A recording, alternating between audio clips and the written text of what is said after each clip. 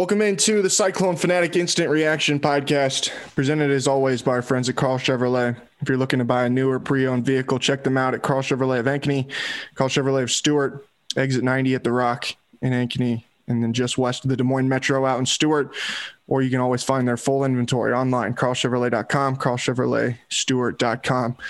Iowa State with a 76-58 loss to Oklahoma State this afternoon down in Stillwater. Weird weekday mid-afternoon game here in the Big 12. Bringing on my buddy Austin Hurst to break this one down. And man, I think that this was just a game where, you know, from really early on with what Oklahoma State was able to do in transition, Iowa State just didn't have the horses really to be able to keep up in this game. Absolutely. They just kind of got jumped on right from the beginning and couldn't catch up. And like you said, it was just a clear athletic mismatch, especially individually, just beating them off the dribble and a lot of dunks early. And Iowa State just got buried early and couldn't get themselves out. Right. And obviously Caleb Cunningham is kind of the headliner of that entire deal. He finished with 21 points. 7 assists, 5 rebounds, 7 of 12 from the field, 4 of 6 from 3, had 13 points. Seemingly, it seemed like immediately in the game, and kind of cooled off from there. But man, I mean, this was just a perfect example of when you have a team that is capable of breaking Iowa State down off the dribble, guys that can straight line you, which Oklahoma State has a bunch of. Caleb Boone remains a tough matchup for Iowa State. He had 15 points on 7 of 8 from the field with 5 rebounds. I mean, the Cyclones are going to be in trouble, man. They just don't have the perimeter defenders that it takes to really, keep up with teams like that.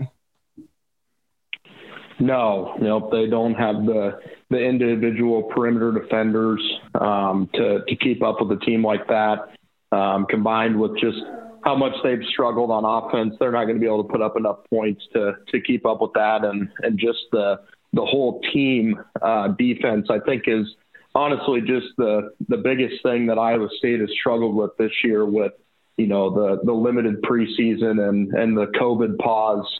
Just defense is just all repetition and communication, especially team defense. And that's just clearly lacking right now. And something that they haven't been able to figure out. And I think that's a big reason why.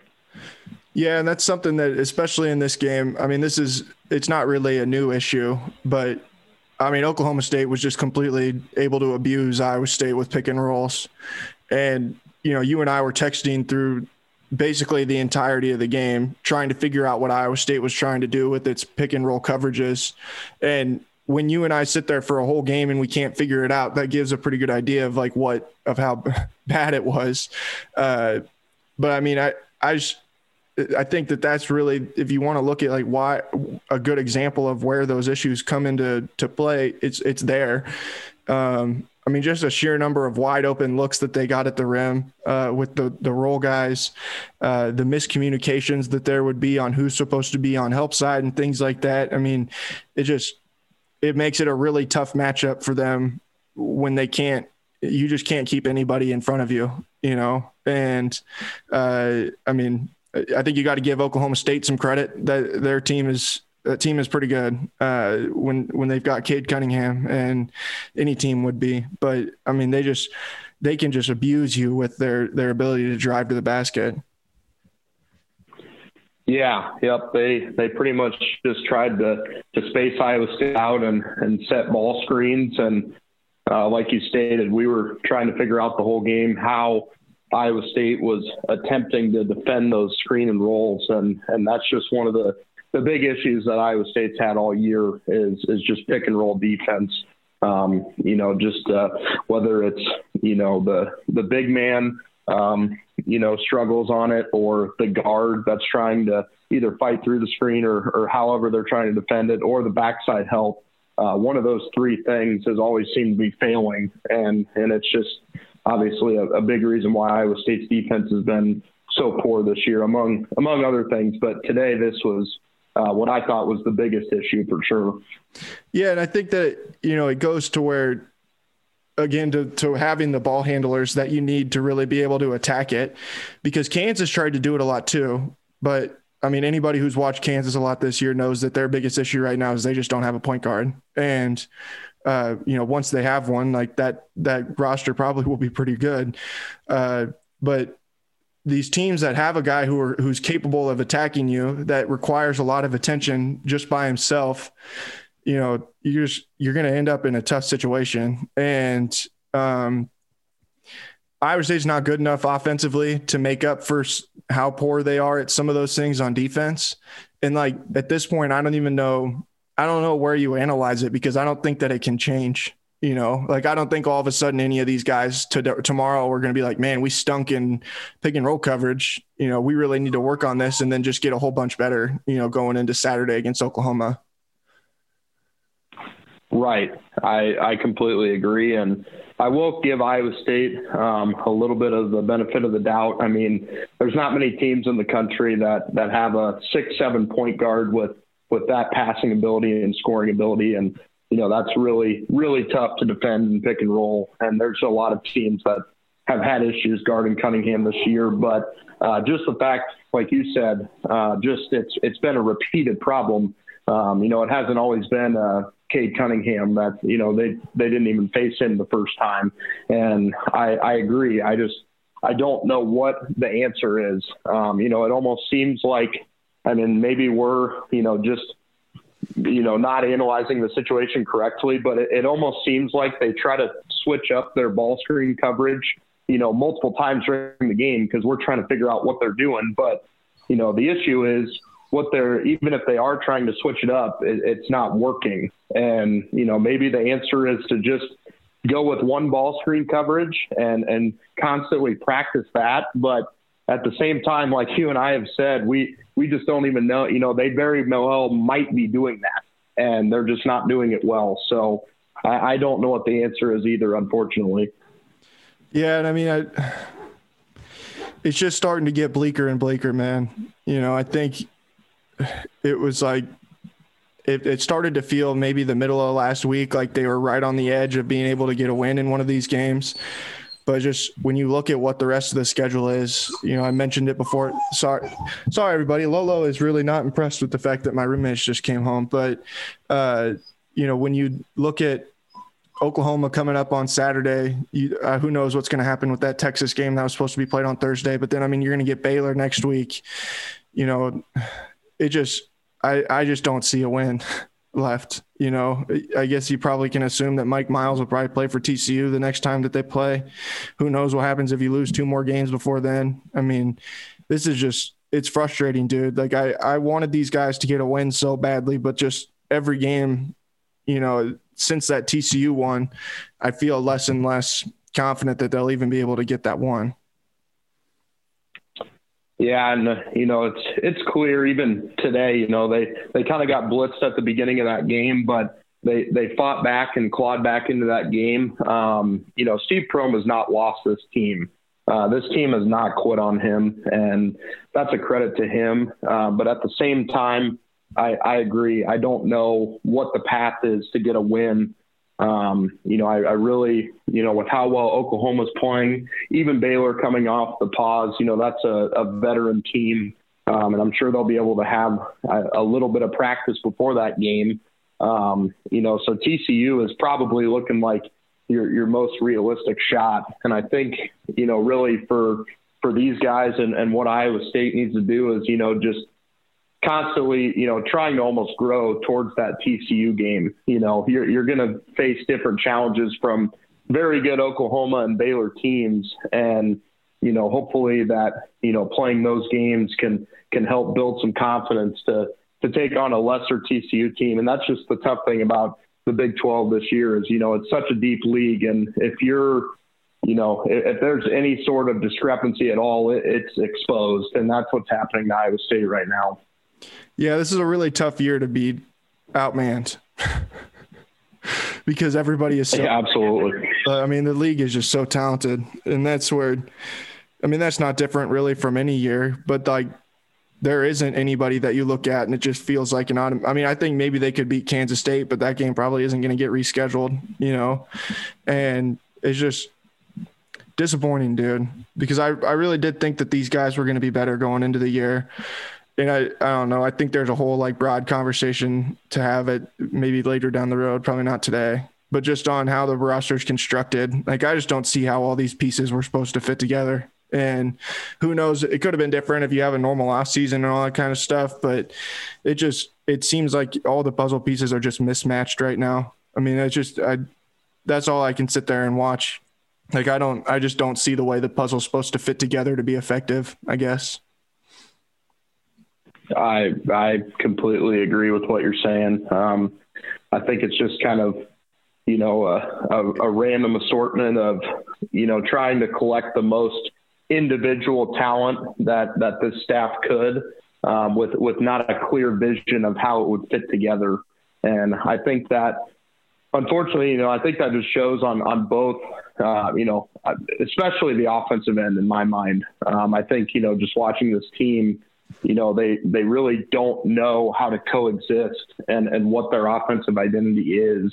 And I think a lot of that is due to the roster construction. And like you said, that's probably another topic for another day, but just disappointing. Obviously every Iowa State fan out there, is pulling for these guys, and, they haven't quit on Steve or this program. So you want them to have success, but at the same time, looking at it from a realistic lens, just, not sure if there's another win on the schedule, which is pretty disappointing. Yeah. And that's just where, like, I've had a hard time just as a analyst, man, because I really want them to win.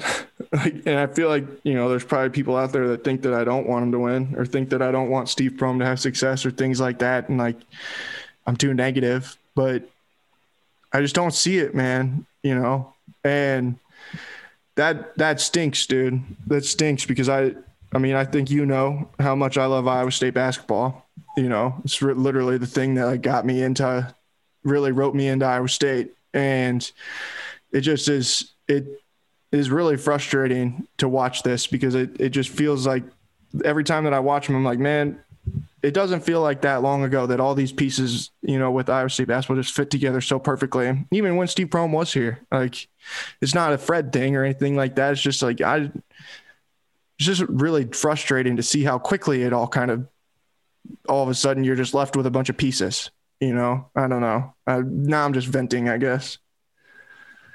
No, I'm in the same exact boat. And I hope, the people hear my words the same way of I'm no way, shape, or form rooting against Iowa State or wishing any ill will towards the program. I want them to win every single game. And, I would hope that everybody else would too, but looking at it from a realistic lens and a non-biased perspective, it's just tough to see, the success going forward with what's in place now. I mean, there's a lot that can change in terms of, player personnel and all that. Obviously there's some exciting pieces coming in next year, but then you just kind of run into the same issue of figuring out how it's going to fit together. And I'm in the same boat. It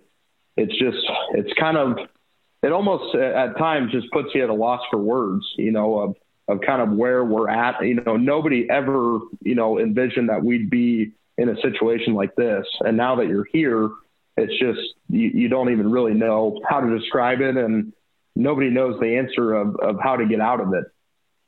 Right. When all of a sudden, like, you're staring down the barrel of 0-15 or 0-16, like, it just feels inexplicable, And, like, there's so many different things. Like, we can sit and talk about ball screen coverages and, like, all that kind of stuff, but it's like, man, like, I don't know.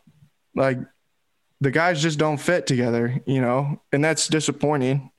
But it's like, that would be one of my things where it's like, what are you going to do in the future? Well, this isn't the first time that this has happened, where, like, the roster just kind of ends up being mismatched. Okay, well, what do you, next year you got more scholarships left to fill. Like, you got guys that are coming back. Well, they don't really fit together anyway. Like, we just saw that. Like, what are you going to be able to bring in that's going to make that big a difference? Like, that's where my concern is, It's like, how far can you afford, or how many times can you afford to do this where you're just replacing people year after year, and you end up with 7 or 8 new guys on every team? Like, I don't think you can do that right now in college basketball. I mean, I think that that's going to be shown out over the next several years, where, like, the most important thing is going to be, like, continuity. you're seeing that at the top of the country right now. The teams that have continuity are the ones that win. Iowa State has no continuity, they don't win. You know, Duke has no continuity, they don't win. Kentucky has no continuity, they don't win. Like, that is going to be a thing, like, more and more here over the next several years that I think really comes into play. And I don't know.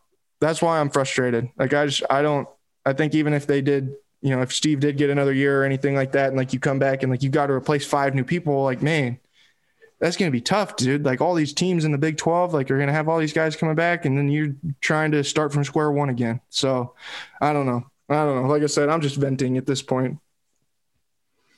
Yeah, no, it just feels like you're kind of just stuck, you know, fighting this constant uphill climb. And it's, you know, the unfortunate part is, you know, me and you, we don't have the answer. And I think, you know, it's the biggest thing is, you know, nobody knows, you know, what the fix is. And I think, honestly, unfortunately, we're to the point of there is no easy fix. You know, there's no just, you know, switch that you could flip. I mean, we're just at a point where we're genuinely at a crossroads to, you know, it's kind of, you know, we're in a sinking ship, and it's going to take a lot to right it. So, you know, I share that frustration with you. You know, clearly everybody else does too. And, you know, when you genuinely care about something so much, you know, you just are easily frustrated. And I think that's just where